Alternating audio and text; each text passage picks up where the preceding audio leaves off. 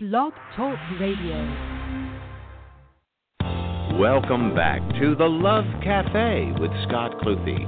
Our call-in line, 347-308-8478 for tonight's guest. Glad to have you in the Love Cafe. Now, Scott Cluthe and the Love Cafe. It's Thursday across America. It's Friday in China. I will not lie about that. Your host, Scott Cluthe, as always, here on Blog Talk Radio. Now, as I said, I'm not lying, but I guess to the Chinese, they'd think I was a fool. Talking about today, yesterday, or whatever that might be.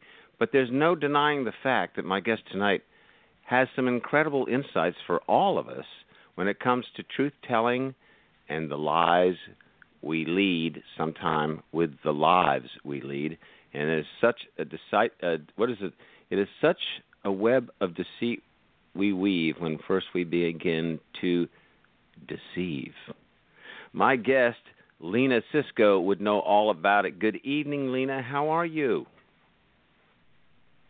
See, I'm not lying, Lena, when it's helpful that the network knocked you off, but I put you back on, but here we are again. Good evening, Lena. How are you? I am great again. So great. And how are you? I'm double cappuccinoed up. Great. That's a good way to be. Now, don't ask me about 4 hours ago. Lena Sisco is a great guest and an insightful guest and someone who really knows the stuff. Her book is You're Lying. Secrets from an Expert Military Interrogator to Spot the Lies and Get to the Truth. But so much more than that. Lena really has a world repository of a fascinating life, but also a very important part of America, really, and keeping us safe, if you will. She's a former Department of Defense interrogator and has used her interrogation and deception detecting techniques on members of Al-Qaeda, the Taliban during the global war on terror, which apparently is still going on, and while she was stationed in, Guantanamo Bay in Cuba in 2002. Now a great place to fly to for, apparently, vacations. Lena has a master's in archaeology in art from Brown University. That helps her, I guess, dig up those lies. No, I'm just kidding. I'm not lying.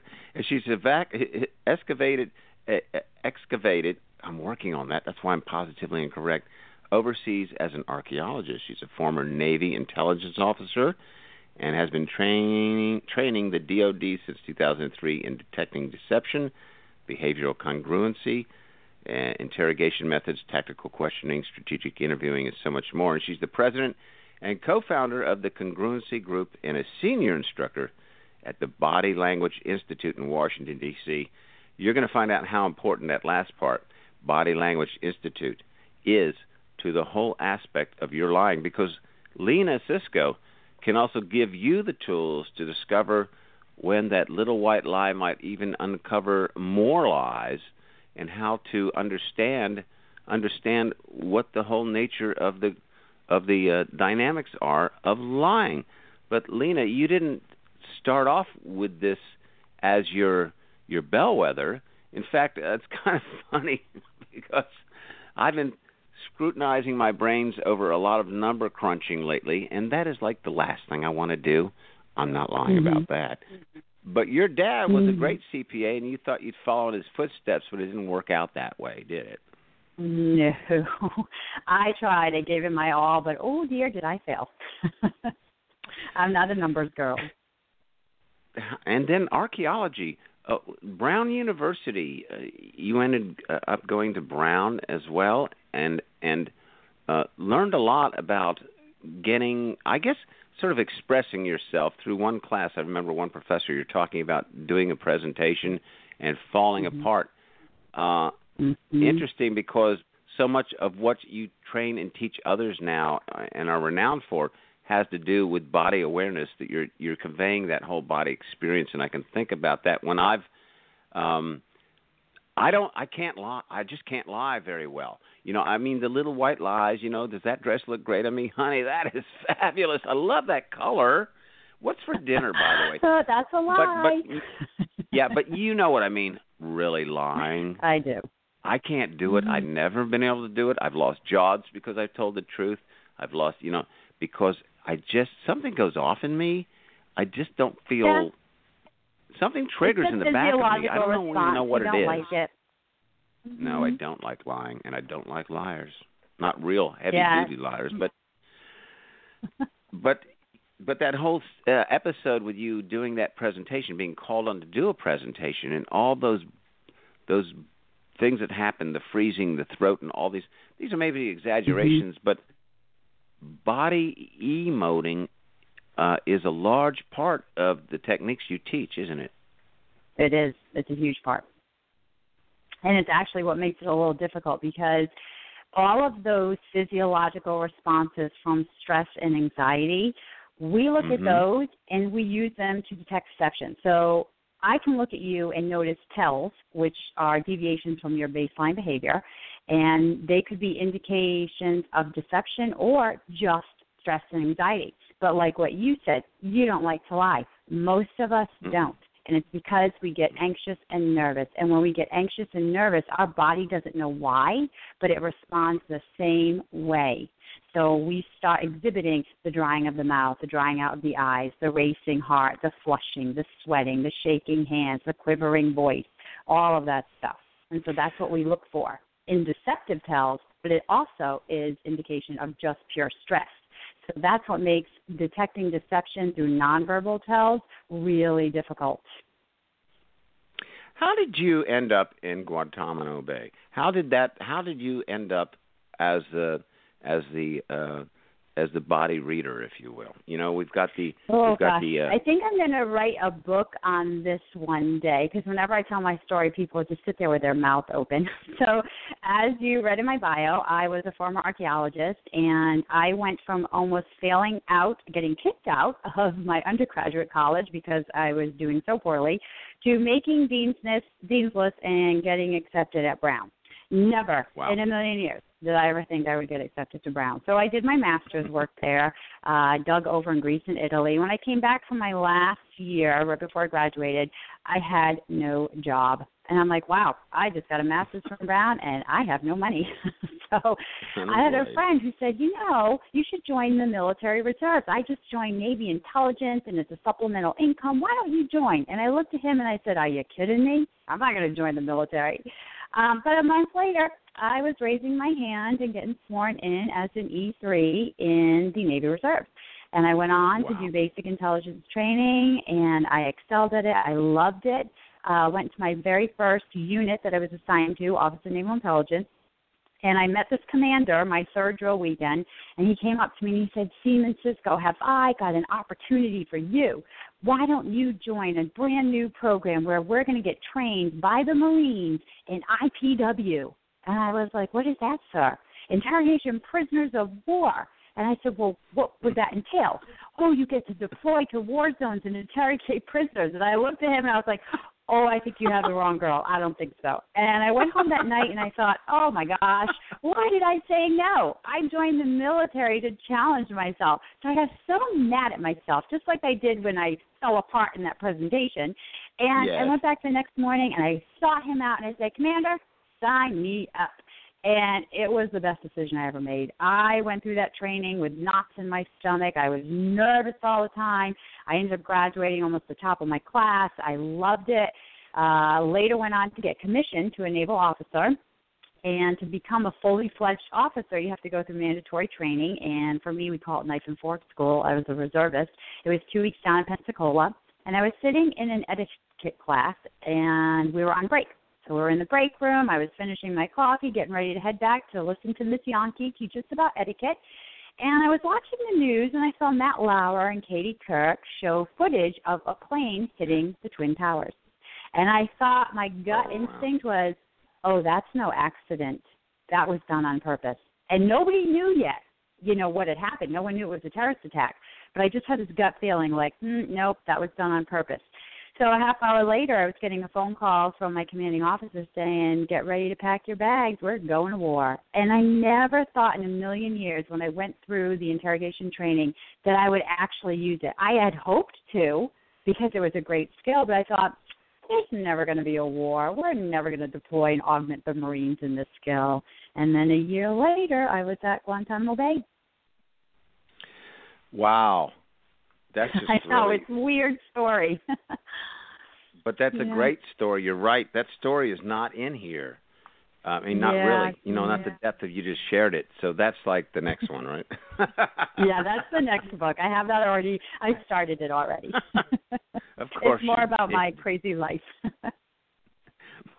My guest is Lena Sisco. That's Lena Sisco. You're lying. Mm-hmm. Secrets from an expert military interrogator to spot the lies and get to the truth. And as always, dear listeners, I love to hear from you. The call-in line's always the same, 347-308-8478. To connect with Positively Incorrect, your host, Scott Cluthe, and my great guest, Lena Sisco, in this first half of the show. Let's talk about the work you do now. I mean, I guess we could talk a little about what went down in Guantanamo, but I tell you, for a lot of us, we want that chapter to now close and move on. What are your feelings about what, I don't want to talk about the incidents of disrespectful behavior on the part of the military. I was raised in the military. I have great love and pride in the military. But from your experience, Lena, the whole time you were there, in all circumstances, and you're not lying, you say you saw none of that behavior at all. I'm sorry, you just cut out there for a second. Oh, I'm listening to myself in the background. I know. I love think me. I heard. Not that my much. phone came up, and I was like, "What just happened?" Well, now you get to hear yourself. In so the what whole was time your you were question there, again? the whole time you were in Guantanamo Bay, and we know of the incidents that have been brought forward and the great uproar, and of course the disrespectful and inhuman treatment that just said, "Hey, you're no better than us."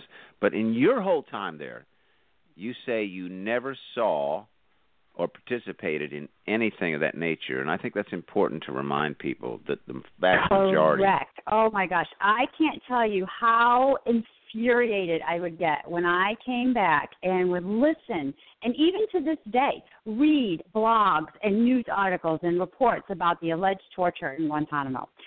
I was there.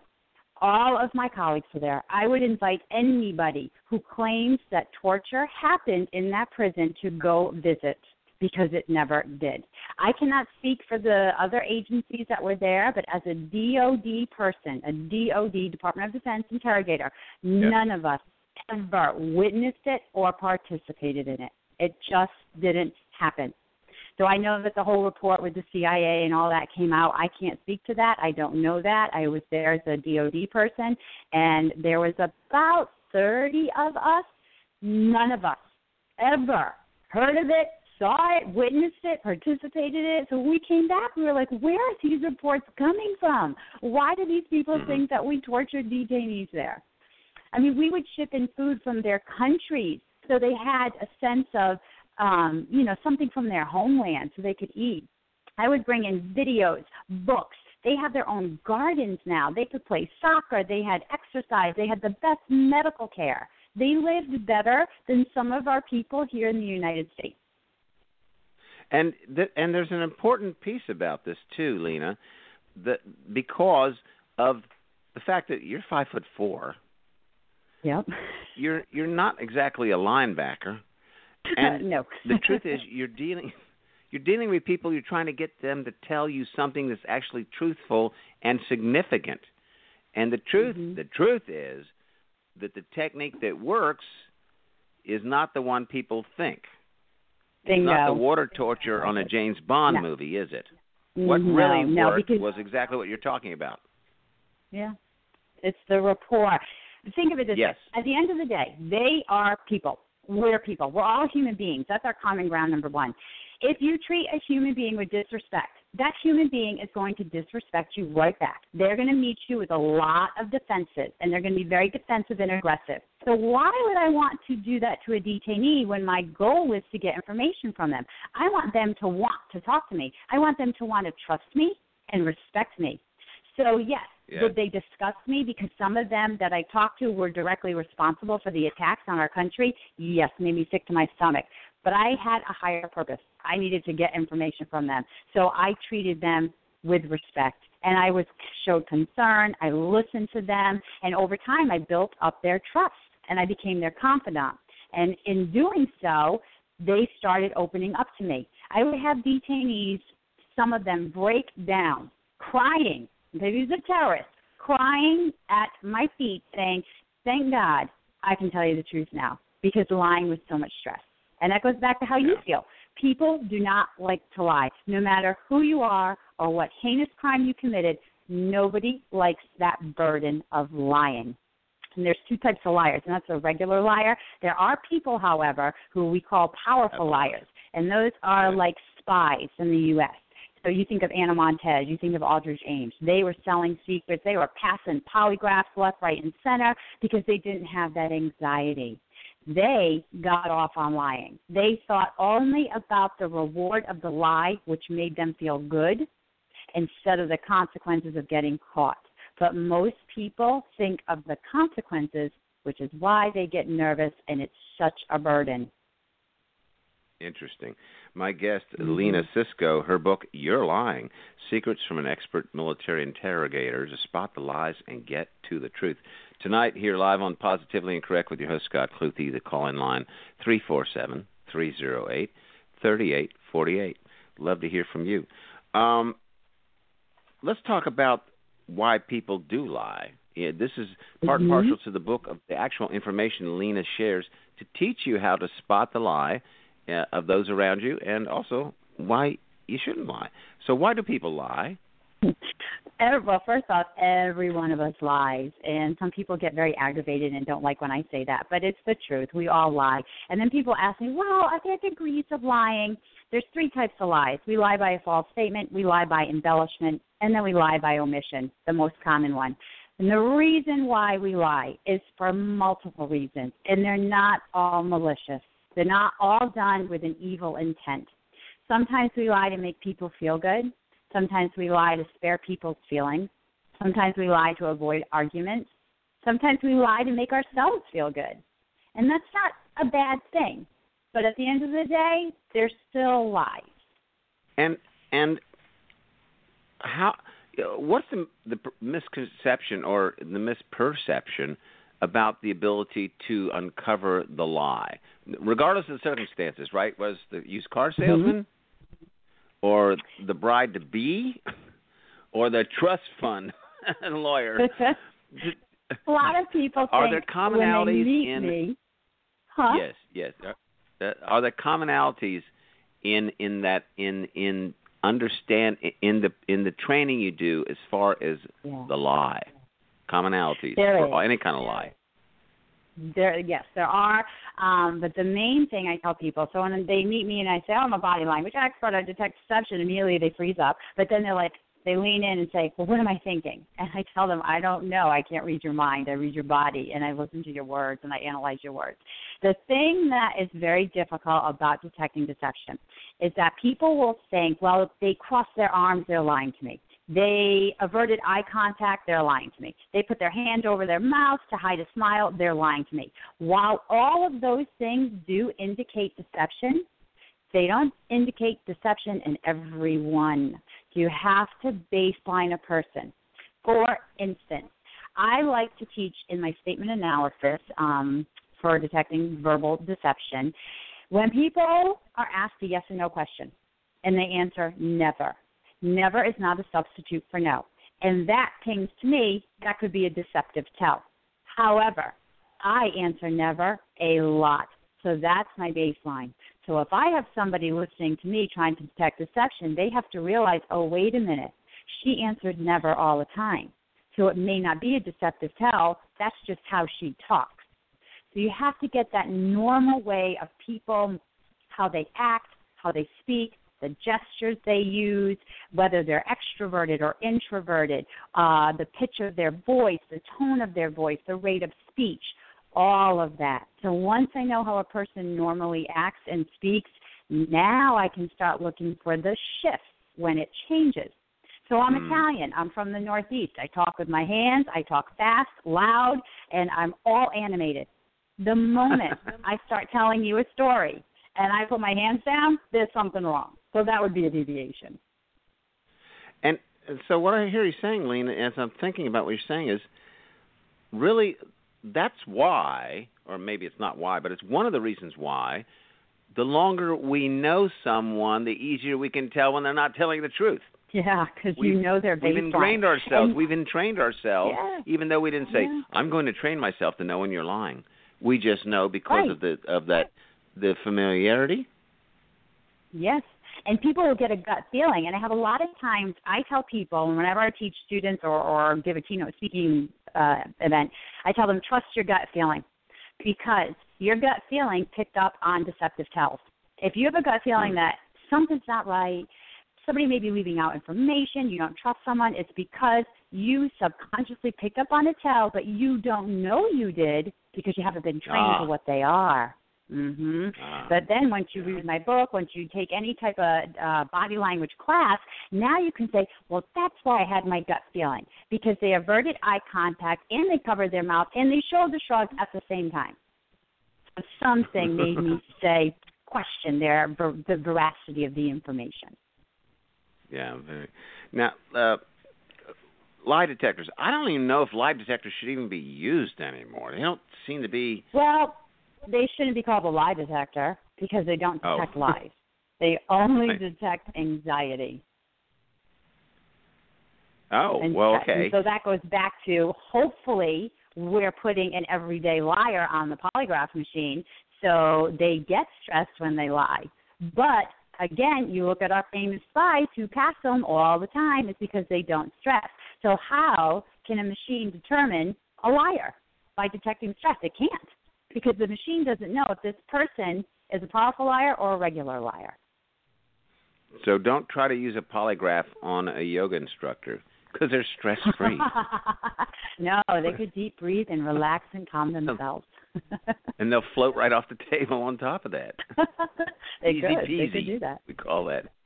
I have a caller on the line. Let's see if she has a question or comment tonight for my great guest, Lena Sisco. That's Lenasisco. Her book, You're Lying. Let's check and see. Okay. Hey, Good evening. Is this Deanna? Yes, Scott. What a great program. I'm really enjoying it. Thank you. You have a question or comment for Lena? I don't like to. Yes, and I agree with you. I don't like to lie, and I really don't like liars either. Lena.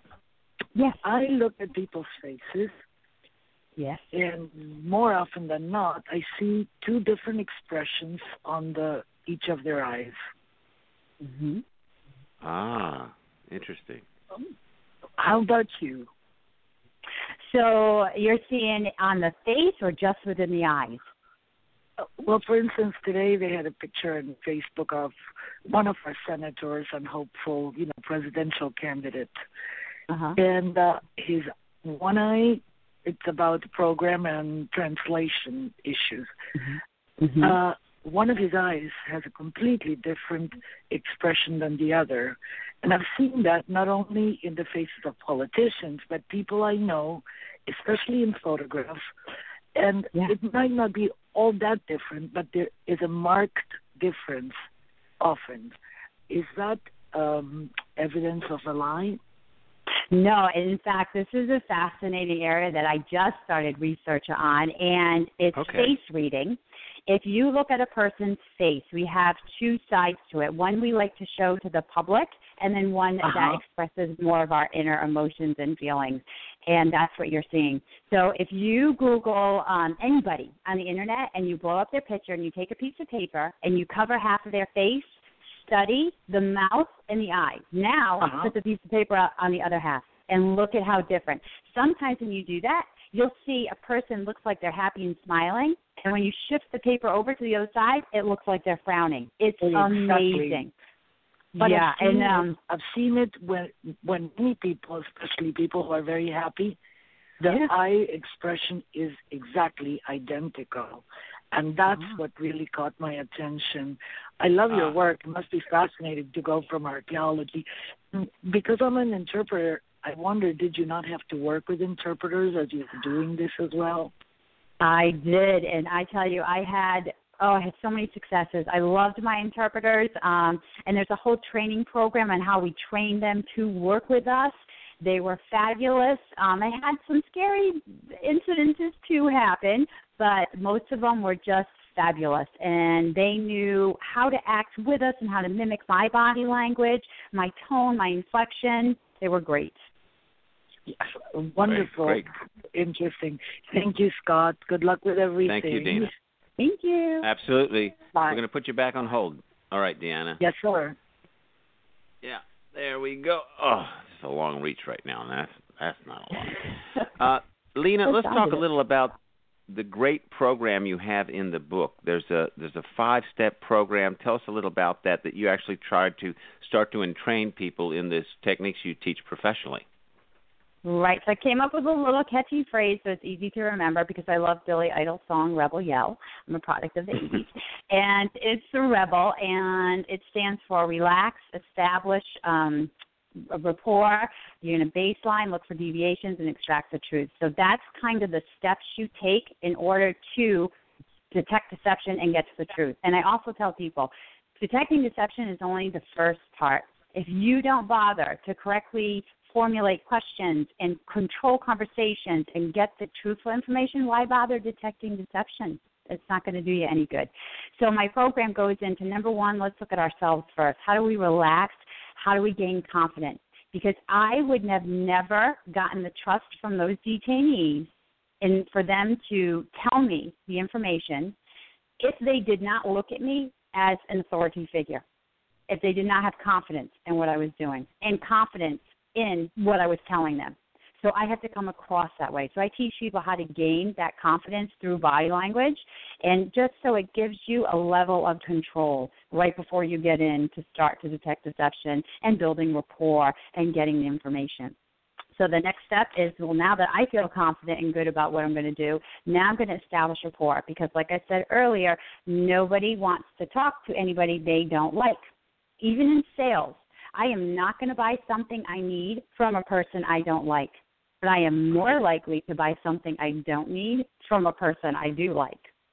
So you want to establish that rapport. You want to make the person feel good so they like you. After that, you get into, now let's baseline the person. How are they normally acting with me? And you can only baseline a person when they are relaxed. So that's why I would listen to my detainees, and the first time I would meet them, I would talk to them and talk about non-pertinent subjects, nothing to do with intelligence information, nothing to do with how they were captured. I talk about how they are being treated in the prison, if they need an extra blanket, what types of food they want, anything like that, just to get them relaxed so I can baseline them.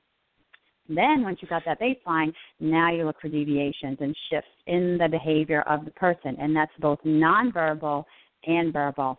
And then once you find those shifts, now you have to do the hard part, and that's marrying up them with the words that they use. So I have to know in the conversation at what time you made a shift, at what time you distributed the deceptive tell, because it's that chunk of information that you weren't truthful about. So if I'm not paying attention and I'm just listening to you and not watching you, I'm going to miss it. And that's the hard part of this. This is when you really have to work at it, and you have to have all your senses firing. Let me tell you. But I think you need more coffee. Oh, that's what I need. Lena, thank you for joining us. The Love Cafe with Scott Cluthe. Our call-in line, 347. Welcome to Scott Cluthe's Love Cafe.